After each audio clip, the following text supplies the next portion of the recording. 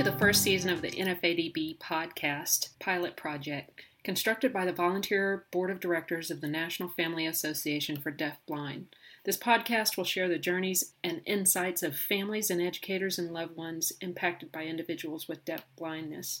We hope you find what we share to be beneficial, helpful, and inspiring. If you like us, please subscribe to us on iTunes and leave us a review. This allows NFADB to continue its partnership with iTunes.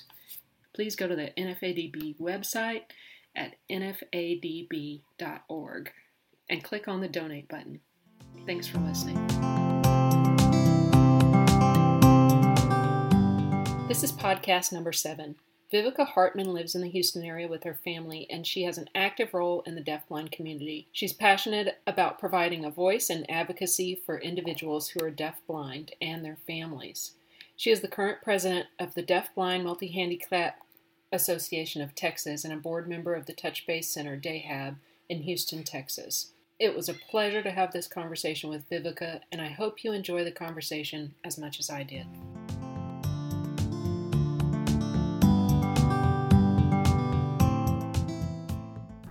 Down here with Vivica Hartman. And Vivica, thanks for joining me. Thanks for having me. Yeah, so happy to have you. Vivica, hey, how about you tell us a little bit about yourself? Okay, I'm a mother of 2. I have a daughter that's 23. She's graduated from Baylor, and I have a son that's 19, and he was born with Leber's congenital amaurosis, abbreviated LCA, which caused his deafness and blindness since birth. So he's a congenital deaf-blind person. We have been living in the same area, committed to the same school district, built a partnership with them. I think the challenge has just been we have not always known what to ask for, and they have not always known what to offer. So we've just been learning through the years together. What school district? What state? We're in Houston, Texas, in Spring Branch ISD, and they've really worked well with us, and we've truly treated it as a partnership. So initially, were there early intervention services, or how early was that diagnosis made? Well, it was so funny. When he was a baby, he had the nystagmus with the shaky eyes, and I got his vision checked, and when I got a report that he would need glasses, it was so upsetting. I sat and cried, and then somebody suggested we get his hearing checked. So at 9 months, we got his hearing checked. And I almost didn't do it the night before. I went up and I snapped, but my hand kind of swung in front of his face, and so I think he flinched from the air because I thought he heard my snap. I almost didn't even take him. So I almost missed the fact that he was deaf when he was a baby. But then we found out he was deaf as well, and we certainly were on the journey to find out what was going on, and I think we went to like 23 different doctors trying to find out what the diagnosis, what the cause was, how could we treat it. And when we got that consistent diagnosis from 2 different specialists of the LCA, we kind of stopped because it was a very long journey and a lot of doctor's appointments, not all in town. We drove to different ones, visited them out of town, and it was a pretty exhausting experience. What about school services when those began? Tell us a little bit about that. So it was funny, when I was told to register him with the school district, he was just a baby, so I didn't understand why. But I went ahead and I went to my local elementary and registered him, and then I got the call for ECI, Early Childhood Intervention, and we had a vision teacher and a VI and an auditory instructor and an AI assigned to us, and so I was working full-time and go to work and rush home for those visits a couple times a week to try to be there and learn with them about everything they were suggesting. And so we did lots of little activities where you shine a flashlight on something shiny and try to teach his eyes to track what he could see, or wearing the hearing aids and tracking it on a log of how much time a day he was wearing them, doing all those things before we entered the school system. And you were working full-time? I was. I have worked full-time the whole time, but my husband did stop working a period to be home with him. We entered the PPCD, for preschool for the special ed. We were fortunate enough to have our first principal there at the PPCD was the parent of a deafblind adult from the rubella syndrome. You hit the lottery. I did hit the lottery. It was pretty amazing. So we've had some pretty awesome supports from the beginning with our school district. And I think at the time when Christopher was 3, I tried to reach out to Outreach, and they said, well, you really have to be in the school system for them to be involved. So I was kind of bummed I had to wait. But once we were in PPCD, they did come out and visit the infant group at that time from Outreach, was able to come out and kind of guide us, and they gave us the documentation of the intervener. So I was able to use that and highlight it and share that with the administrative staff of the school district, that this is what Christopher's going to need. So we got an intervener, a person assigned. It was a paraprofessional assigned to be his intervener. She was a deaf person, which was great because she was fluent in sign. So I think that she then just had to learn about the deafness, and the teacher had to learn about his deaf blindness. And so what was that like, being a parent new to this, and then also knowing that educators were? So how did you build your resources and get your network of support? Well, I'm pretty resourceful when I'm desperate. So I just started reaching out, searching the internet, because not as many things were available. Did searches. I found the Deafblind Multi-Handicap Association of Texas, DBMAT, called the president at the time at home and talked it out with her. I can even still picture where I was sitting when I was talking to her for the first time, as Pat McCollum, who started DBMAT. From her, realized that I needed to reach out to some others, like the TSBVI's outreach, Deafblind Outreach, and then working with our school district. I think early on I just knew that I had to work with them, because I didn't want to be angry at them for not knowing, because I didn't know either. So that was really hard. I usually like doing my research and understanding everything I work on, and when I know something thoroughly, I'm comfortable with it, and I was having trouble finding that information. So I didn't ever want to blame someone else for not knowing it if I couldn't get it and have it. So I just really tried to partner with them and say, let's do this together. Let's figure this out. And I remember the first time that I was kind of in that advocacy role about what my experience as a parent was. I was invited to another school district's event because they had the deaf ed community. My school district didn't have a deaf ed program in the district that was very big or anything, because our school district's actually a smaller school district within the Houston area. So I got invited to this other school district's, a larger school district's deaf ed family evening, and met the principal or superintendent of their district. And I was just explaining that what's weird to me as a parent, the realization that for all the other regular ed children, there's a system in place so that when they enter the school district, they're ready for them. So they come, they walk in those stairs the first day, and it's ready. Yeah. But that wasn't there for us. That wasn't there for Christopher. We had to say, hey, here we are. What do you know? What do we know? Well, let's start this journey and figuring it out. Yeah. And I think that's the part that I wish was different. The thing that I wish most was different, that the system was ready for him. Because he sat and waited while we all did our research and learned. And during that time, he just sat idle. He developed frustrations from sitting around doing nothing. And then we had to untrain him from those bad behaviors. And it really isn't his fault that we didn't know it, that the school district wasn't prepared, but yet he is the one that pays the price. I hate that. Time is of the essence, because they just sit there idle. Intervene early. And 19 years ago, we didn't know that. There wasn't all this, the voice and support and the network and so as the system has evolved, and like you just, out of that passion of helping Christopher, you've immersed yourself into the deafblind community. So absolutely. how has that helped you? It's easier for me to advocate for others, I think, for some reason, or when feel like I'm doing it for the greater good, not just for my own selfish need.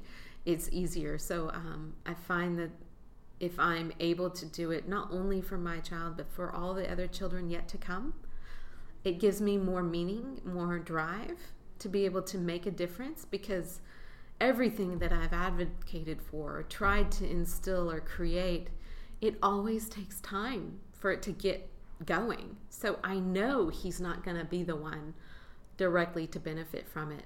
Yeah. But at least that path has been paved so that the next 5-year-old that comes along, there's something. They're not starting from square one of, oh, hey, what is deafblindness?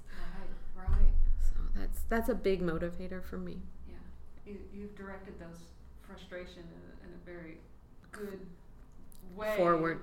Push it forward. Or pay it forward. I don't know. Yeah. Pay it, push it. Push it's pretty much been the way. Anyway, it can get there. I think is a good thing. So in that, like, because I can see that emotion that a lot of new parents and a lot of parents are holding that. I appreciate you sharing it. I think that there's a lot of emotion for you as a parent, and I'd have to say that on the spot I could just cry about it, because it's just so upsetting to think about what he's missing out on. Yeah. But you have to get past that and say, what can I create for him to experience? Mm-hmm. And so maybe he likes swimming and the neighborhood pool is closed throughout the year but only open in the summer. So maybe you should just go ahead and bite the bullet and take a loan and put a pool in your backyard, so your child who can't experience everything else, they can at least do that year round. Little things like that is what can you create. IEPs then became a lot of a shift of gears there, because that made me think about that creation of where that structure comes from educationally. So what would you say about gearing towards preparing for IEP meeting or transition planning? Let's tackle that area. I think the thing that has been helpful for us throughout the years with the IEP team and with planning is, well, we learned from a few experiences where we were not as involved because the school district wanted to do it their way. They wanted to try because they really truly thought they were making the right choice. But then at the end of the year, they bring us in and we'd feel things didn't go well and didn't want to be on the outs ever again. So we learned kind of during the elementary years, it's really better if we meet every 6 weeks to talk about what's going well. What are you doing at school that we could do at home, so we could reinforce the same ideas, methods, communication. Mm-hmm. And that stuck because it worked. It created successes because we could be doing at home the same things, or we could do videotapes. For us 19 years ago or 15 years ago, it was video, the big video recorders, and then they went to the little recorders, and so I would send the whole recorder up to the school. I could send them videos of him being successful at home, and they'd be surprised. I can not even believe, I think it was in middle school, I sent a video of him eating with a fork, and they didn't even know he could. So by having those routine meetings, we could talk about what successes are happening so that we could create more constructive experiences for him in the school system as well. So I think that also allowed us to be better prepared to communicate through the IEP process. Mm-hmm. We've also always advocated for the school districts to bring out the deafblind outreach team at least twice a year and then stay in communication with them throughout the year so that they could collaborate about challenging experiences. I think that has really helped us be better prepared to make effective planning decisions for the IEP experience, and that's been throughout Christopher's life. In middle school it started, and in high school it's continued, that we do webinars, like our video conferencing for our team meetings every 6 weeks. Yeah. The outreach team joins us. From Austin, they join us in Houston through video conferencing. Yeah, that's wonderful. That's... It keeps the discussion and the relationship alive for the team. Mm-hmm. Christopher, how's his voice portrayed in those meetings? Do you believe? He's actually not in the meeting usually. He has been in some, but he will be doing his own activity or something, and so... Is it the videos that you think kind of share his perspective, or? I think it keeps the team in correspondence with the local team in Houston, in correspondence with the deafblind specialists, so that they can think about things from the deafblind perspective. Mm-hmm.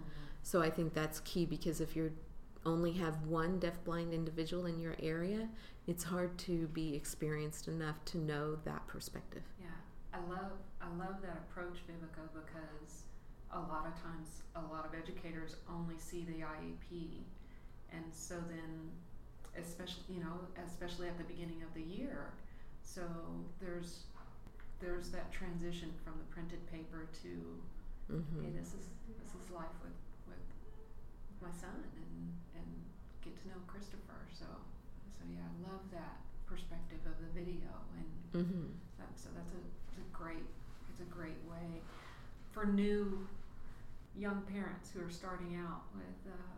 Right, the videotaping is a great opportunity to share successes and build on them. Yeah, it's almost like a portfolio, going through that. So what advice would you have for a parent? A new parent? New parent. Oh, there's so much to say.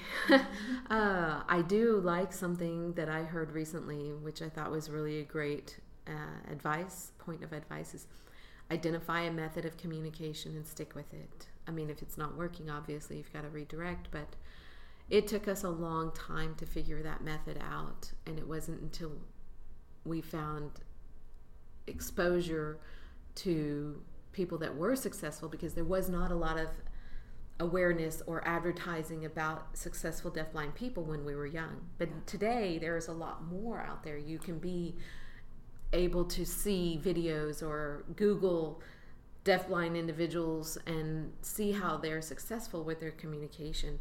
Because we didn't really hear about the intervener as a successful role in their communication styles, and that there was a college program until Christopher was like 9. So immediately I started calling the college program out of Canada, the George Brown Center, and spoke with Betty Jean for the first time when Christopher was 9. And so when he was 10 that summer, we got our first trained intervener from the Canadian program, and she was awesome and amazing and built a strong bond with Christopher, and he was expressively signing by the end of that summer. And that was pretty much our first opportunity to be with a well-trained intervener, which created the opportunity for Christopher to have consistent delivery of communication and the consistent expectation of communicating back. Yeah. So this is one of those, you know it when you see it moments, but what sticks out in your mind as a characteristic of a good intervener, an effective, successful intervener or SSP? I think it depends on the way that they interact with the individual that's deafblind, and you can't really go off that first meeting because it takes time for them to get familiar with each other.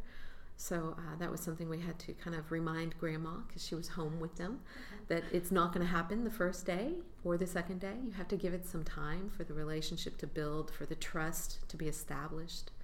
And I think the observation, because this intervener lived in our home, so I got to experience the observation on a daily basis. Every evening we had dinner. She always made certain he knew she was there and available without pushing him. And by the end of that summer, he was just constantly trying to get her attention, to talk with her, to communicate and interact. So you just have to allow that trust and bond to be established, and then it can just blossom. Yeah, wow. So I'm thinking about funding.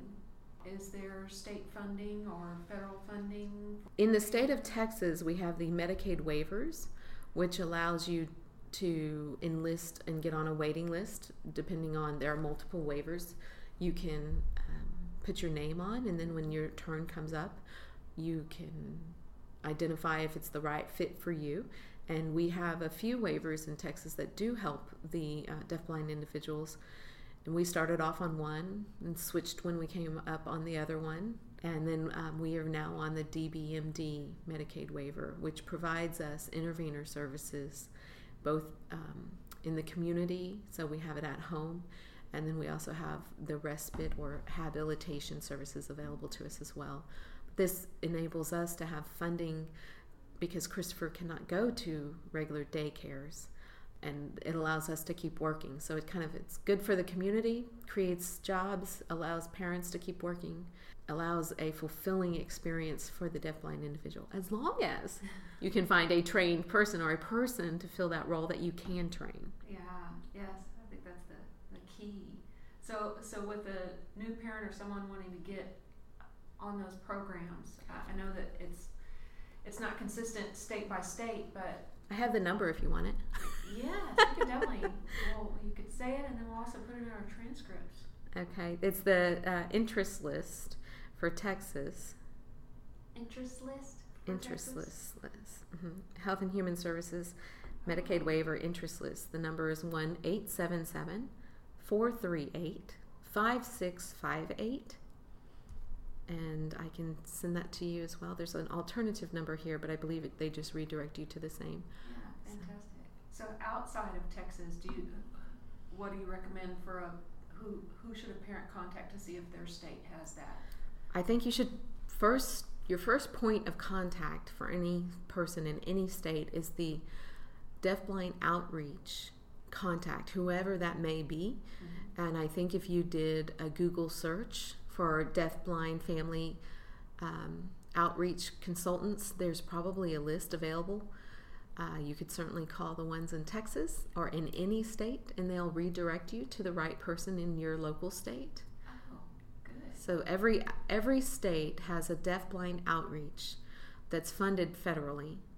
It flows through different methods in different states. Here in Texas, it flows through the Texas Education Agency, which is a function that oversees the school systems, the individual independent school districts, and ours.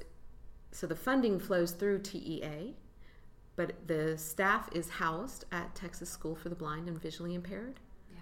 And so they would be a contact. You could contact your local state's blind and visually impaired state schools or deaf schools for the state, and they should be able to redirect you. So in that, as we're looking about community, Christopher's 19, Mm-hmm. and so what are the thoughts on that transition from school to community, or when did he first start transition planning?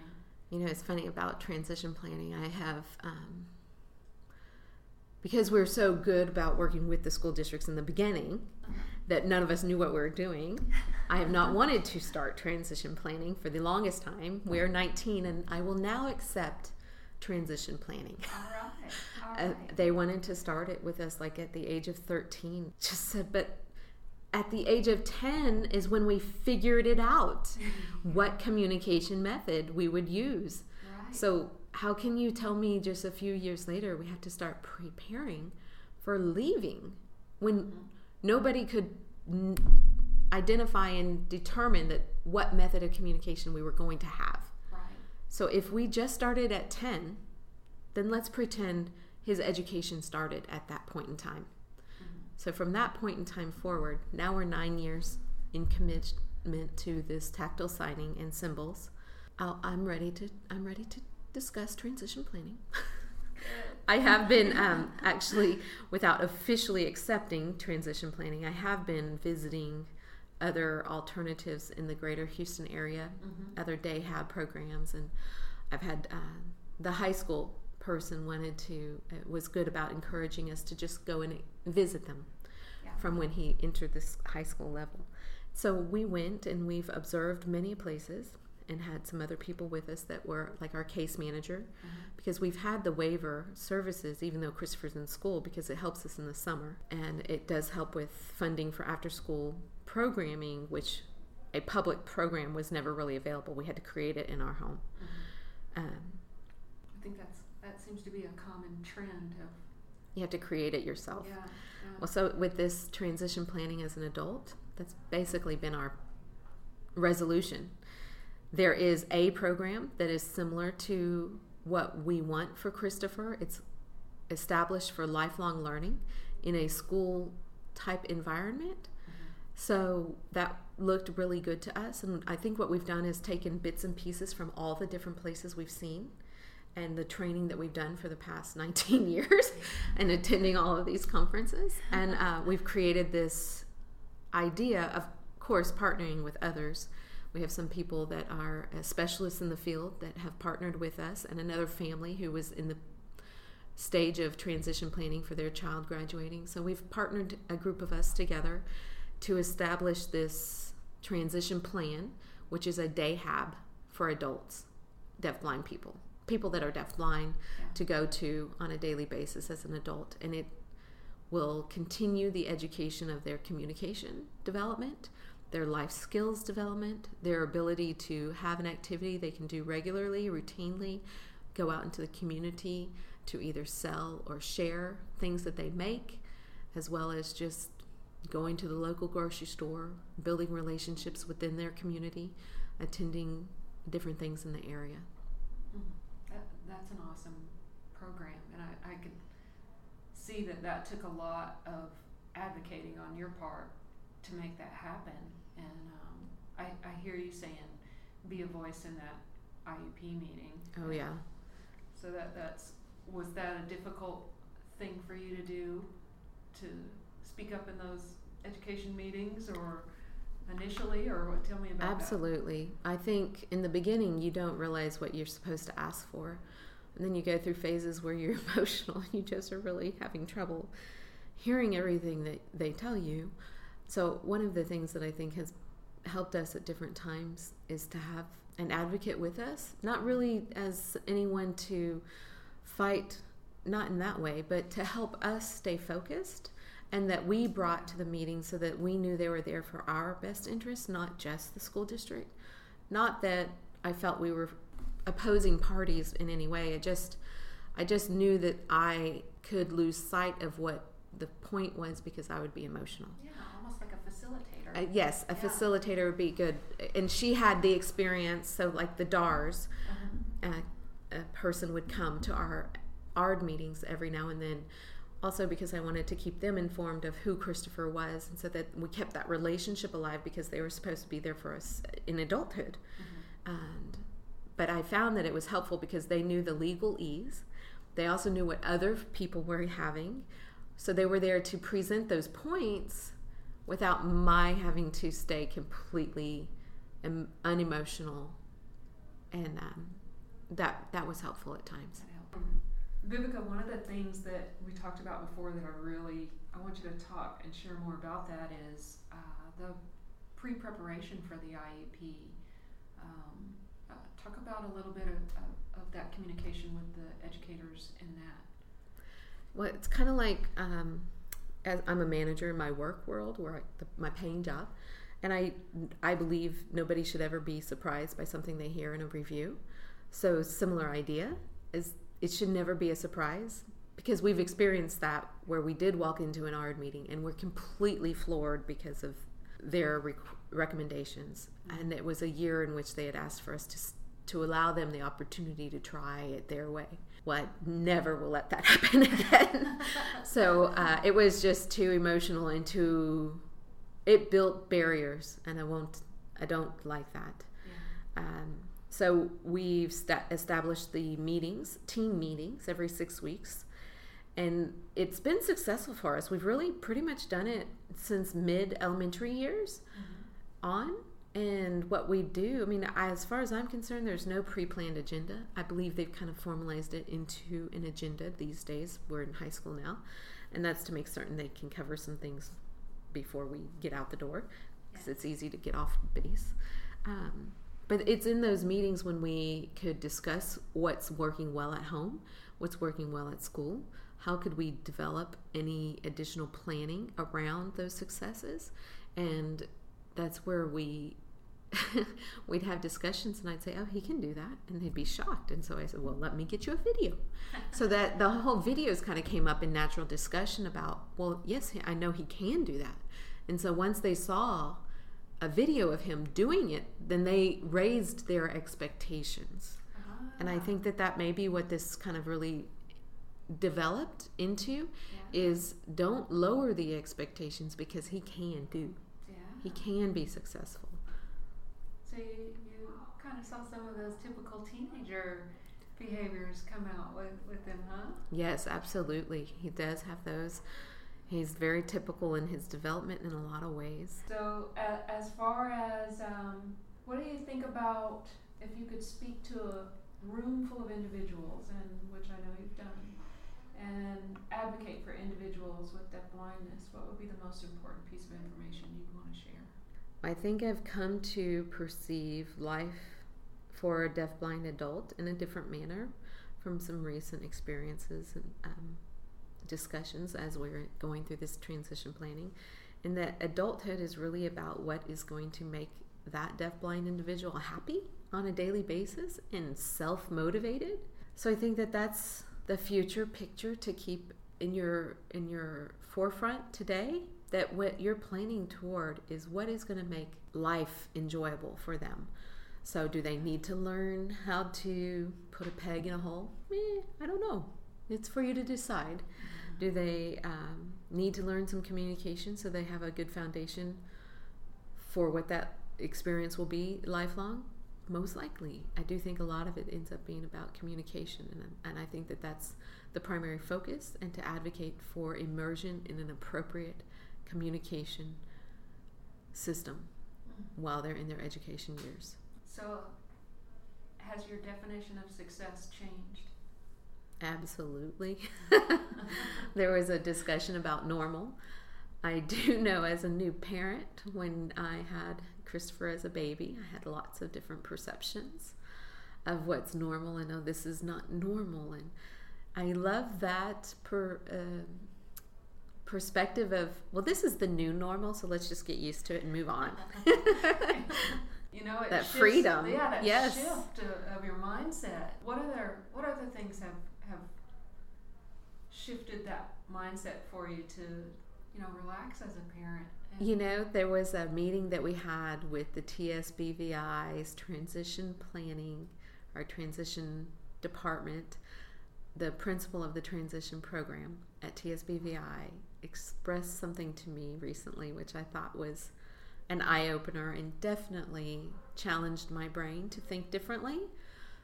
I have always thought it's my role and responsibility as Christopher's mom to get him up, showered, and dressed and ready for the day every day. So I'll go to work late, no matter what it takes to get Christopher up and out the door. And I just expect that to be the way it is forever. And the principal asked me if it had to be me. But yes, right? Because that's my role as his mother. And he said, but when he's an adult, does it have to be you? Does every adult person have their parent shower them and get them ready? I just had to stop and think, oh, you mean he might not want me to be that person forever? It was a different, are you just letting me off the hook, or is it just maybe it will make him happier if he's not being treated like a child every day of his entire life? And that was a challenge. And so I'm rethinking that plan. Like those aha moments. Gonna hit sometimes. It's like, ooh. Well, because he will get himself up and dressed because he wants to get up and get going. So maybe we shower in the evening and wash his hair, and then if he wants to shower off in the morning, no big deal. Mm-hmm. He'll still get himself dressed and ready. Yeah. And maybe doesn't have to be me. It's a new idea. So tell me, what's your current passion? What are you driving towards now? Well, I think because we're kind of in the transition planning, our passion has been to create an environment that's fully supportive of both the deafblind people as well as the people that support them. So we have been working hard to establish a day habilitation placement, day hab for deafblind adults. Mm-hmm. And that's been pretty much the driver for this past period of time. And I think other than that, my passion, as it has been for a while, is to do all I can to help the deafblind community, because I think they just need more voices, because there's such a low incidence disability with a smaller population than many others. Yeah. I thank you very much for being a voice for the deafblind community. Well, thank you. Very appreciative. If someone wanted to contact you or some of the organizations that you're involved in, could you give a little bit more information about that? Sure. I have an email address. Well, I'm on 2 boards that are for the deafblind community. One is DBMAT, and we have a website that's www.dbmat-tx.org. And then we have a website for the DAHAB in Houston that is for adults who are deafblind, and that is www.touchbasecenter.org. Nice. Thank you. Those will also be in the transcript notes. So thank you for today. Thank you for taking the time out of the party going on outside. Absolutely. Thank you for having me. Yeah. Thank you for doing this.